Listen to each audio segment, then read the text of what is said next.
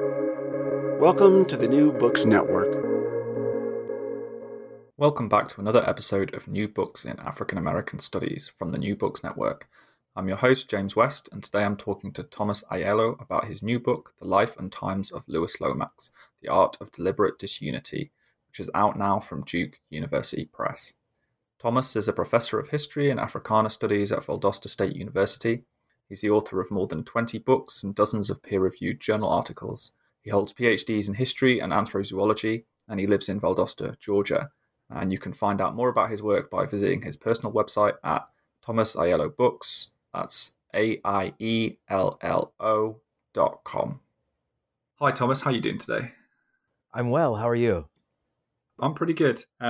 Let's just get straight into it. Who was Louis Lomax? Louis Lomax was a central figure to the civil rights movement, though he is often kind of placed in the background of that movement.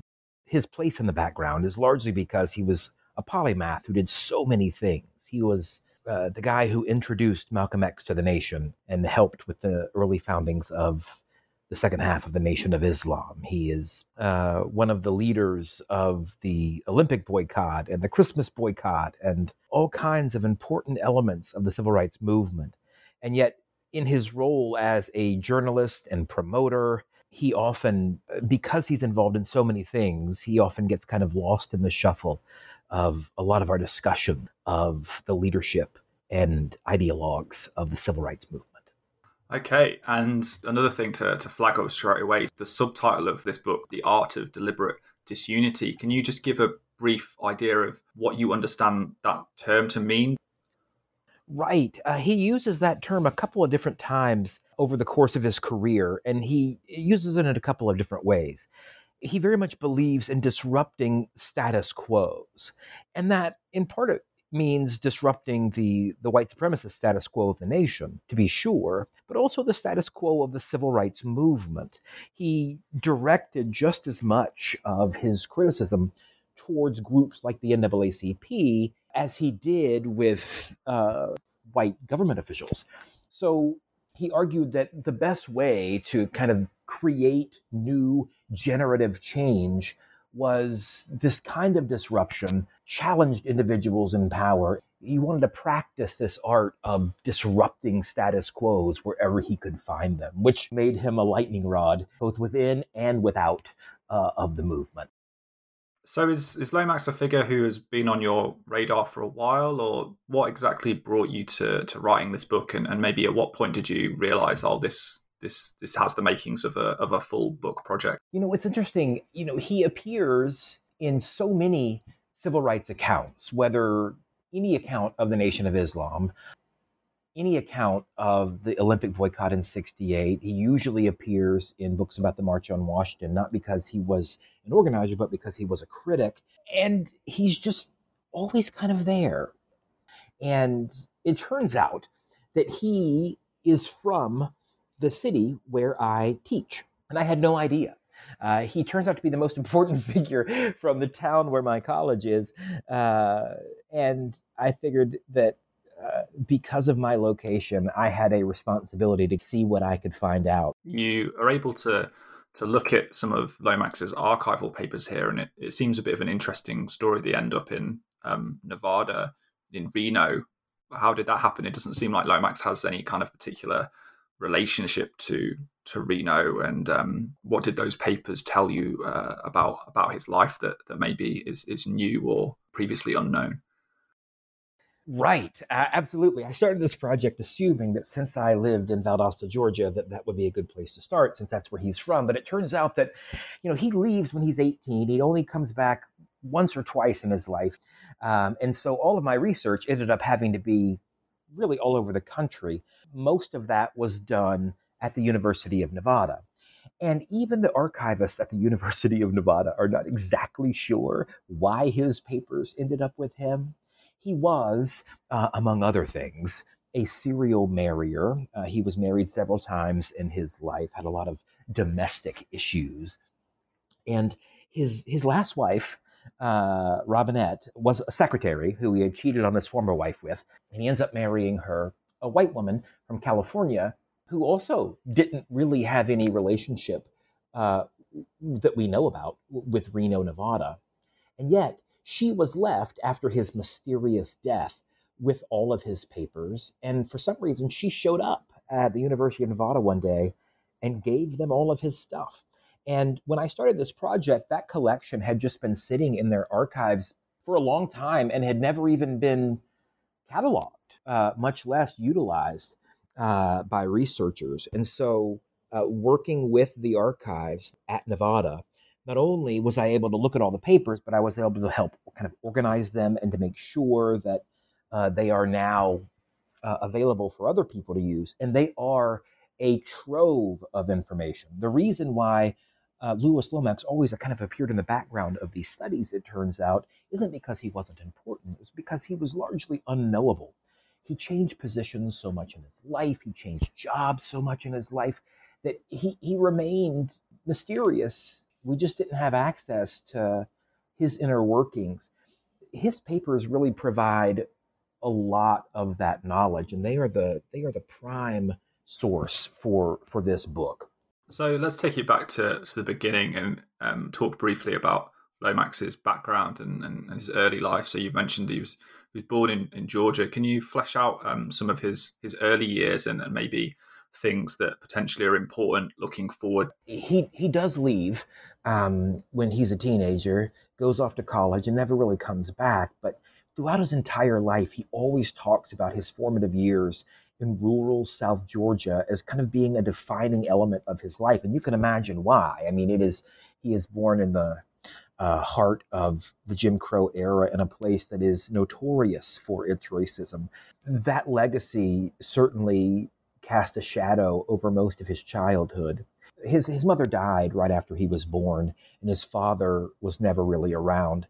So he was raised by an uncle and a grandfather. His uncle, who was actually kind of his surrogate father, was the kind of the founder of Black education in this part of Georgia. Has a school named after him here now, has a street named after him. He was a very important figure. And so he grows up in what I guess we could call the upper crust of Black Valdosta. But at the same time, there is a ceiling because of segregation. And so he learns how to deal with white people and how to kind of negotiate racism as a lived experience. At the same time, though, he also inherits from this experience, I guess I'll say, a sense of entitlement. I don't want that to sound bad, but this kind of sense of privilege, maybe, that he can game the system if he needs to, and that he has a sense of superiority over his peers because of that upbringing that also never really leaves him and leads him in certain directions that certainly his uncle and his grandfather would never have wanted him to go. Yeah, so one of those directions, which I guess is something that is a theme from early on in your book, is Lomax's tendency to embellish, to lie, to create aspects of his background, whether that's aspirational or whether it's just strategic in terms of trying to get ahead. And from early on, we see that. So can you say a little bit about how that works in relation to, first of all, the way that he talks about his formal education, and then also you talk about some of these con schemes that he tries to run, and one of them actually ends up with him in prison. Right. He is very much a fantasist in much of his life. And there are a couple of different ways to potentially describe that. One of them is just, general signifying, to go along to get along. And he learns in Valdosta that the way that the Black population can get ahead is by scheming against white people.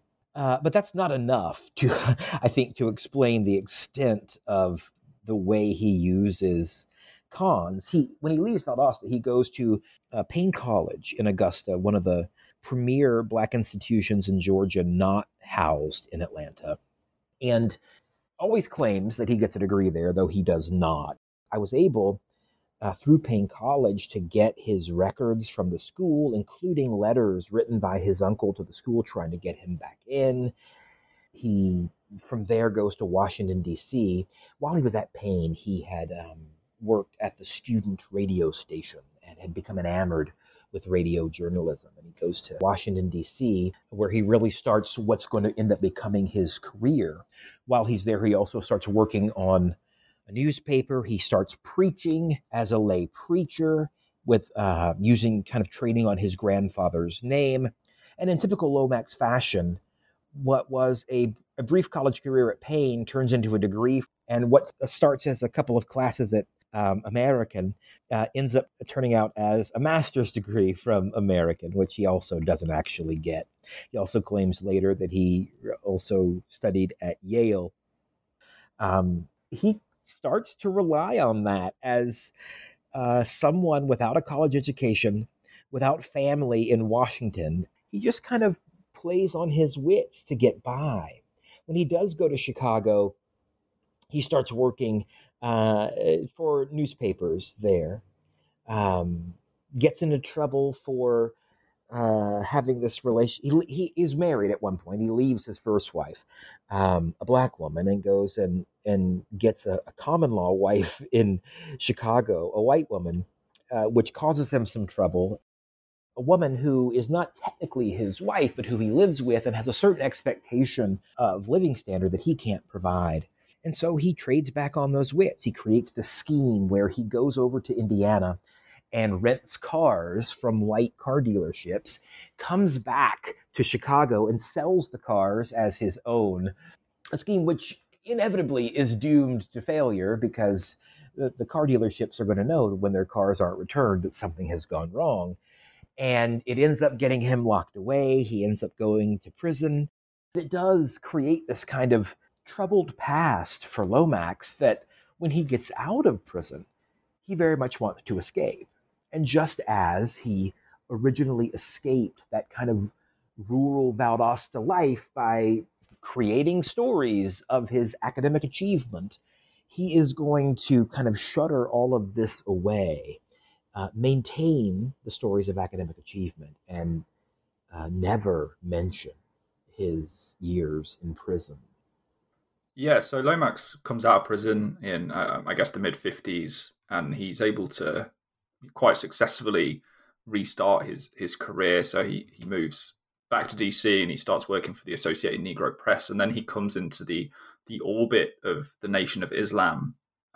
So how does that happen? How does Lomax begin to develop his relation with the Nation of Islam, and then how does that feed into this landmark television series, the Hate That Hate produced, which airs in 1959? The Nation of Islam had been around for a while. It had been founded in 1930, but it is in 1954 when Malcolm X moves to Harlem and takes over Mosque Number 7, when the Nation of Islam starts to kind of get on more radars than it had before.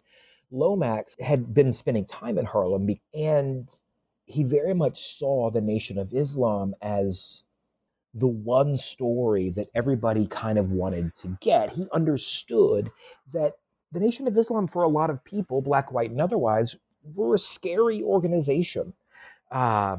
Because the black experience in the United States was so rooted in Protestant evangelical Christianity, there was this element of distance between them and the black Muslims. And he had, while in New York, made the acquaintance of Mike Wallace, the famous white journalist who will go on to 60 Minutes fame and everything else, was not friends with him.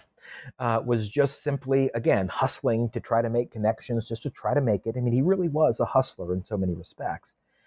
And he sells him on the idea that I can get you the black Muslims. And Wallace is very much willing because he knows that that is a story that will draw eyes to his television news program. At the time was called Newsbeat. And Lomax just goes down to Mosque Number 7 and, hustling like he always does, starts making friends. He talks to Malcolm X, and eventually, after he befriends Malcolm X and gets close to Malcolm X, they take a trip out to Detroit to speak to Elijah Muhammad. And he warns them that this is going to be for a white news program. It might not be portrayed exactly in the way you want, but that ultimately all publicity is good publicity. So they agree. And Lomax goes back to Wallace and kind of brokers this deal and says, I got them on the hook. I can get you interviews with Malcolm X, with Elijah Muhammad, and with other leaders in the group. Wallace loves the idea. And so he goes out and does the work. He is the interviewer for that program. He is credited as a producer for the program. I mean, he allows them to speak for themselves. He is doing a relatively open interview. But it is going to take shape when it is produced as a largely critical program. Wallace is going to provide the context. He is going to provide the commentary on the statements, and we'll title it with, of course, a kind of a scare headline, The Hate That Hate Produced. That introduction to the country is going to be so important because whether it's fear or not, their presence, their message becomes relevant after 1959 in a way that it had never been before. And so the group has kind of a dual reaction to the program. They are publicly outraged at Mike Wallace and see him publicly, at least, as this guy who sold them out and everything else. He is banned from all their events. Of course, in reality, Lomax had warned them that that was going to be the case. They knew that this was going to be the kind of program that it was, and they were actually very grateful for the publicity. And so Lomax, even though his name is on a program that ostensibly reviled them, he remained very close to the organization.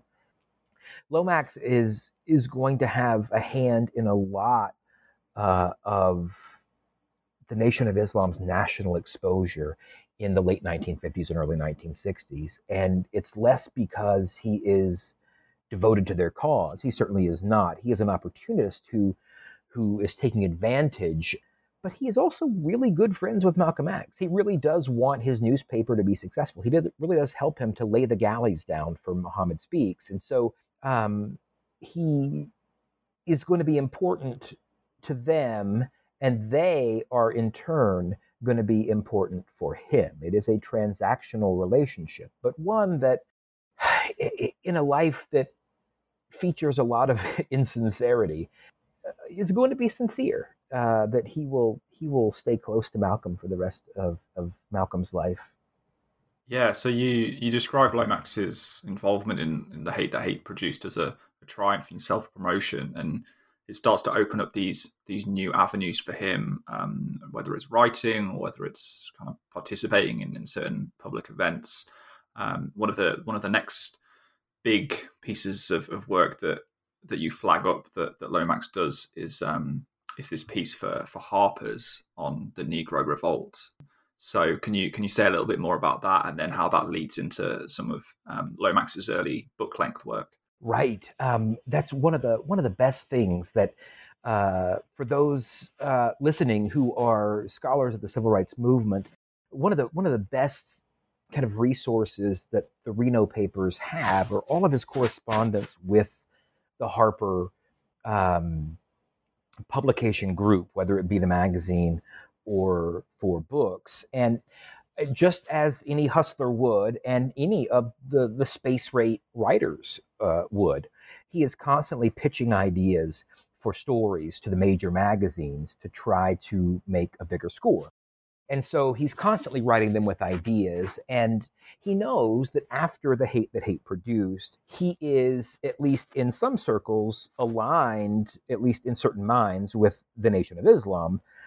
And he tries to play on that by pitching this article on what he calls the Negro Revolt, an extension of some of the things he had been kind of toying with during the Hate That Hate Produced, this notion that there is an old guard of the civil rights movement, led most prominently by the NAACP and the Urban League, that had started the process of what we might call the long civil rights movement, and started these cases that all of which had been focused on integrationist policy, and that there was this new generation of activists that really started to rise in the 1950s, and were really coming into their own in the early 1960s, that were challenging a lot of those assumptions from the old guard, both ideologically and pragmatically. So part of that critique was maybe integration isn't the best idea.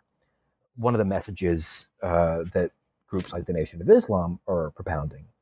But also, kind of pragmatically, these groups are taking our money for membership, and maybe those resources could be better allocated somewhere else. Now that we have this kind of civil rights establishment of these old guard groups, do we trust them as kind of the ideology makers and the ideology spenders that we should?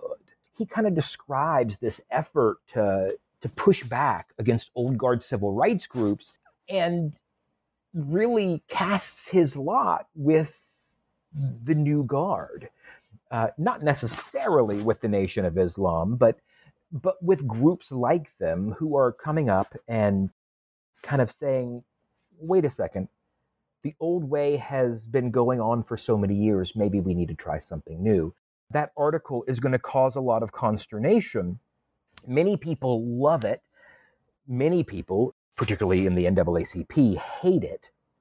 The Urban League doesn't really care one way or the other. They've got their agenda and they just kind of trudge along, but it's going to create some real rivalries with the NAACP. But it's going to cause a lot of eyeballs to look at it. And that's what Lomax cared about most. He cared about those eyeballs. And Harper's was really grateful for it as well. I mean, they end up seeing some value in this kind of analysis, partly because it provides a Black perspective that wasn't really included in the mainstream white liberal veneration of old school civil rights. So it provided a new way of looking at civil rights that fit into the kind of white liberal publishing world that they liked, and it got them a lot of new readers. And so when he comes back to Harper's and says, look, I've got more to say, they are incredibly open to that. One of the reasons he does that is because he wants to kind of further this analysis, but most of the reason he wants to do it is because he needs money. So not only does he kind of pitch them this book, but he also says, by the way, I need an advance. I need money to go do this research. I need to do all this other stuff. It's no coincidence from that point on that even in our most generic historical overviews of the civil rights movement, that it's from 61 or from the early 1960s that even generic historical overviews stop with the monolithic paintbrushing of the civil rights movement as an integrationist, nonviolent kind of thing. And we really start to see more nuance in a lot of analyses. A lot of that is attributable to the Negro Revolt. It's kind of fascinating to me, and this is something obviously that you talk a lot more about in the book, but Lomax throughout this period is really working off the seat of his pants. Like, he doesn't have a lot of knowledge about a lot of the things that he writes about. He's quite open in courting controversy. You know, I think you have this quote that in Lomax's mind, controversy is just another word for publicity.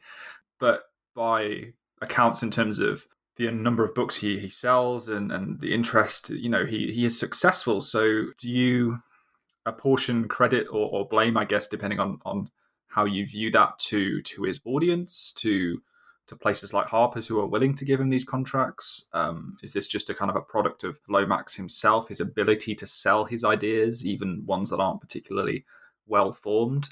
He is trying to find spaces. He is trying to find different audiences that he can speak to. He is willing to kind of go after any and all targets because he knows that his audience changes depending on where he is selling a given story. He does change positions, and even though he spends a lot of his time criticizing the NAACP, there are plenty of instances where he works with the NAACP when it suits. And so He changes course throughout his life in several instances. He starts off with kind of generic integrationist civil rights coming out of Valdosta and through his college years and his early newspaper writing. Then he moves to the radical left while under the influence of Malcolm. Part of that is you write what sells, you speak to what sells, and you be willing to change your position based out on financial necessity. So Lomax has this quite considerable success as an author and as a journalist. And then as we get into the middle and then the second half of the 60s, he starts to diversify and move into other fields. So one of the probably the biggest accomplishments, I guess, of his career is that he is given his own weekly television show, effectively a syndicated talk show.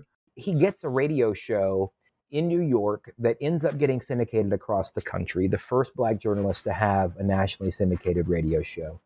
And he uses that as a platform to talk about the things that he's writing about, to stoke controversy. The success of his radio show is going to enable him to pitch a television program out in California, starting as a space rate newspaper reporter and moving into television, or starting as a magazine journalist and starting to write books. You're always looking for that next step.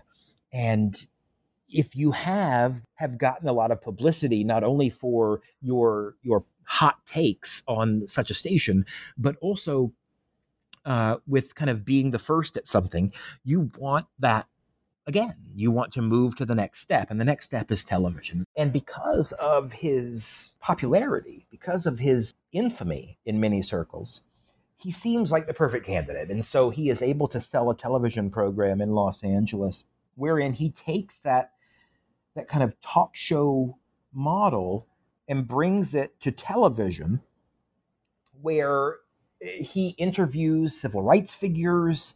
He brings Ku Klux Klansmen onto his show. He brings dog astrologers. I mean, he brings Satanists. It is very much an early version of what we'll later think of as like Jerry Springer, where he's just looking for controversy.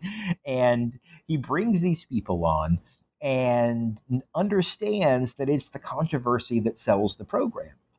And so the show does very well. Again, the first nationally syndicated long-form television program hosted by a Black man. I mean, he really is a pioneer in both Black radio and television. That really, it is his effort that changes the game for so many people. So many people today who might not even know it are dependent on his work to kind of create that seedbed. At the same time, he causes a lot of problems. It's a difficult ask to bring Ku Klux Klansmen onto your television program and to still maintain a serious place in the movement. And yet he's able to do it. I mean, for all of the controversy his television show causes, it keeps him in the news. And if you're in the news, then you are relevant. And if you are relevant, you have a platform that you can use for, optimistically, we might call the greater good. And he does. To be fair, he does use his program to belittle the Ku Klux Klan. That's why he brings them on, to show how stupid they are. But it is going to have a consistent right message, even though the methods that it champions change from episode to episode.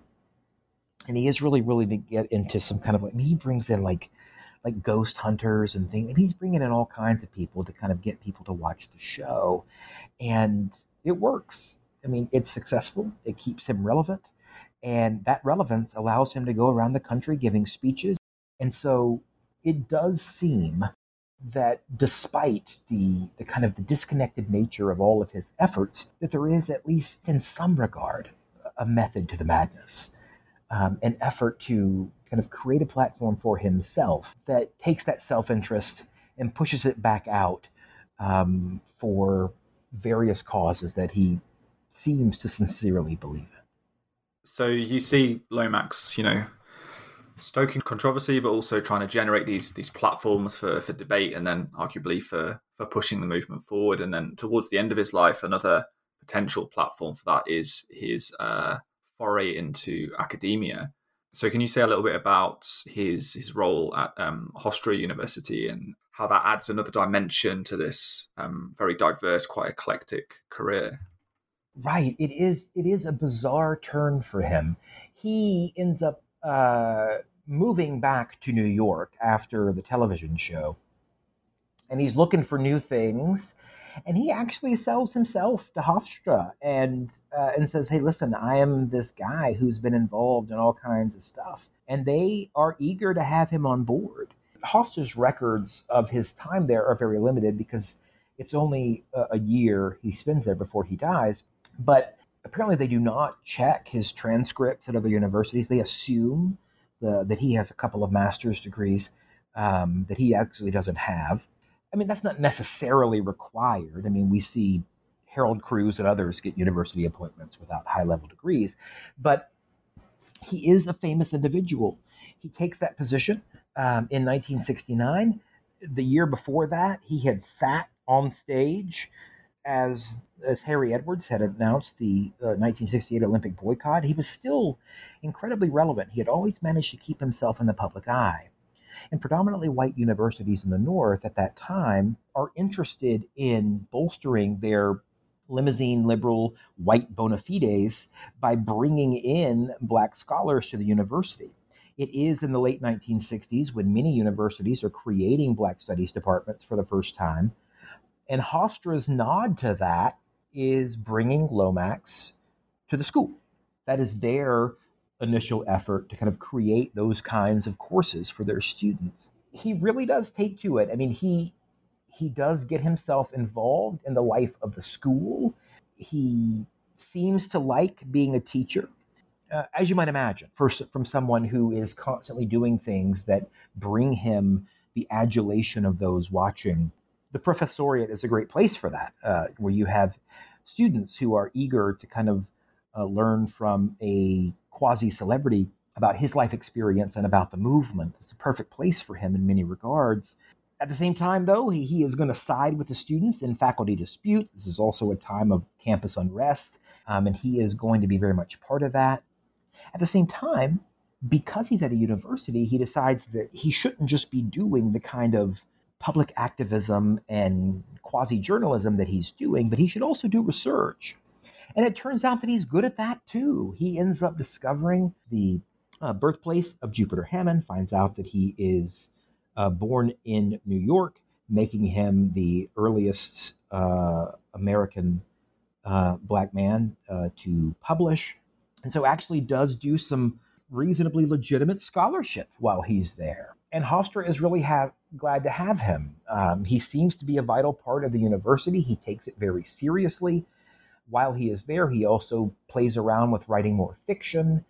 But ultimately, a lot of his time there, with the exception of what I've just mentioned, will be devoted to fostering a variety of conspiracy theories. At this point in 1969, both Malcolm and Martin Luther King had been killed. He considered himself very close to both. He was friends with both of them and really took those deaths hard. And with the free time allotted to him with a light university schedule, he begins really thinking a lot about their lives in particular and their deaths, and really starts kind of falling down a rabbit hole of whether or not the government was behind those assassinations, and becomes kind of obsessed with things like that. So Lomax is caught in controversy and dabbling in conspiratorial ideas right up until his death. So it's maybe fitting then that his own death has an element of the conspiratorial about it. How exactly does Lomax die, and what are some of the after effects of that? It is very peculiar. I mean, the result of a lot of his conspiracy work ends up becoming a book that he publishes called To Kill a Black Man, which also does very well. And because of his willingness to kind of critique the government as being part of these assassinations, he ends up finding himself in some very interesting circles. He goes out west to meet with white left-wing critics of the federal government. He meets with Daniel Ellsberg, the guy who sneaks the Pentagon Papers out of the government. They are hatching a variety of plans to expose various COINTELPRO and other kind of government programs to the public. And he drives out there. He is going to drive back, and he rents a car, and he's driving back from California to New York. He's going through New Mexico, wherein the car he rents locks up, veers off the road, and he dies in a one-car traffic accident in the middle of nowhere, New Mexico. And it obviously is going to look suspicious, because for all of Lomax's problems, especially with cars early on, which is what got him in jail, he never has traffic accidents. He never has a traffic record of any kind. And yet here he dies on this lonely road in New Mexico all by himself in a one-car accident. And it is very possible that he has a wreck and dies. Lots of people do. But it is going to lead, especially in the wake of To Kill a Black Man, his last book that kind of traded in a lot of these theoretical machinations by the government to get rid of loud, provocative Black leaders, that the government had somehow played a role in eliminating another loud, provocative Black leader. There isn't any evidence specifically for that. His wife at the time was Robinette Lomax, who we mentioned earlier, and she very much believed that there was some kind of conspiracy to his death. I mean, she brought in psychics. She did all kinds of things to try to figure out what really happened there.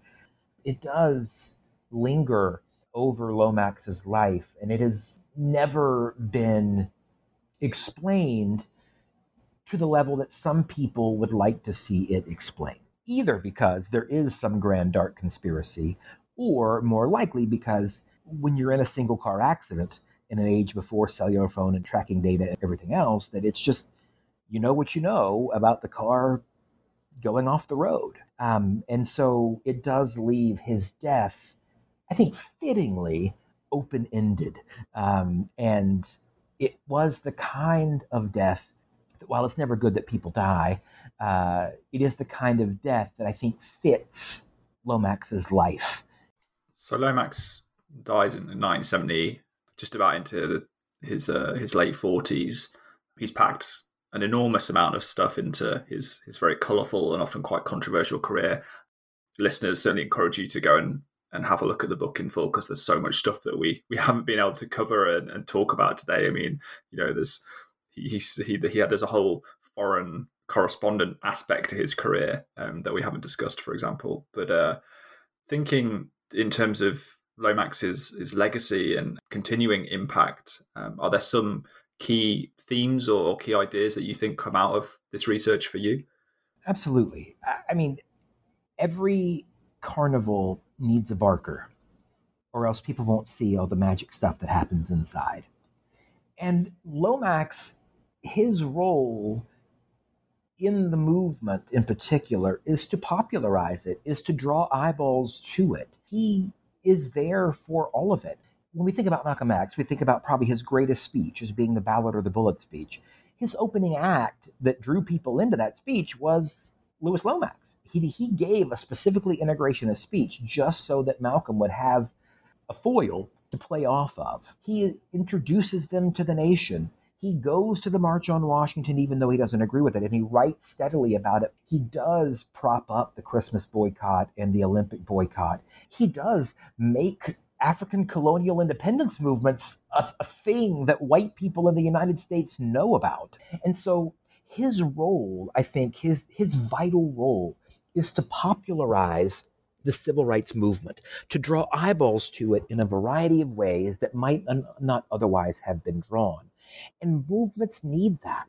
They need hustlers like Lomax to be there at all the big events, to push all of these things forward. We are affected by political change all the time, but there are a lot of us who don't follow politics. For those people who don't really pay attention, it requires that kind of effort. And Lomax does that. A lot of the political ferment and the racial ferment of the 1960s would not have gone the way it did without him. He is not a chief organizer of a lot of the big things that we know as kind of foundational civil rights events, but he's there for all of it. And he is the guy who popularizes these stories. Thanks again, Thomas. It's been really great to talk to you today. I appreciate you having me. Thanks so much.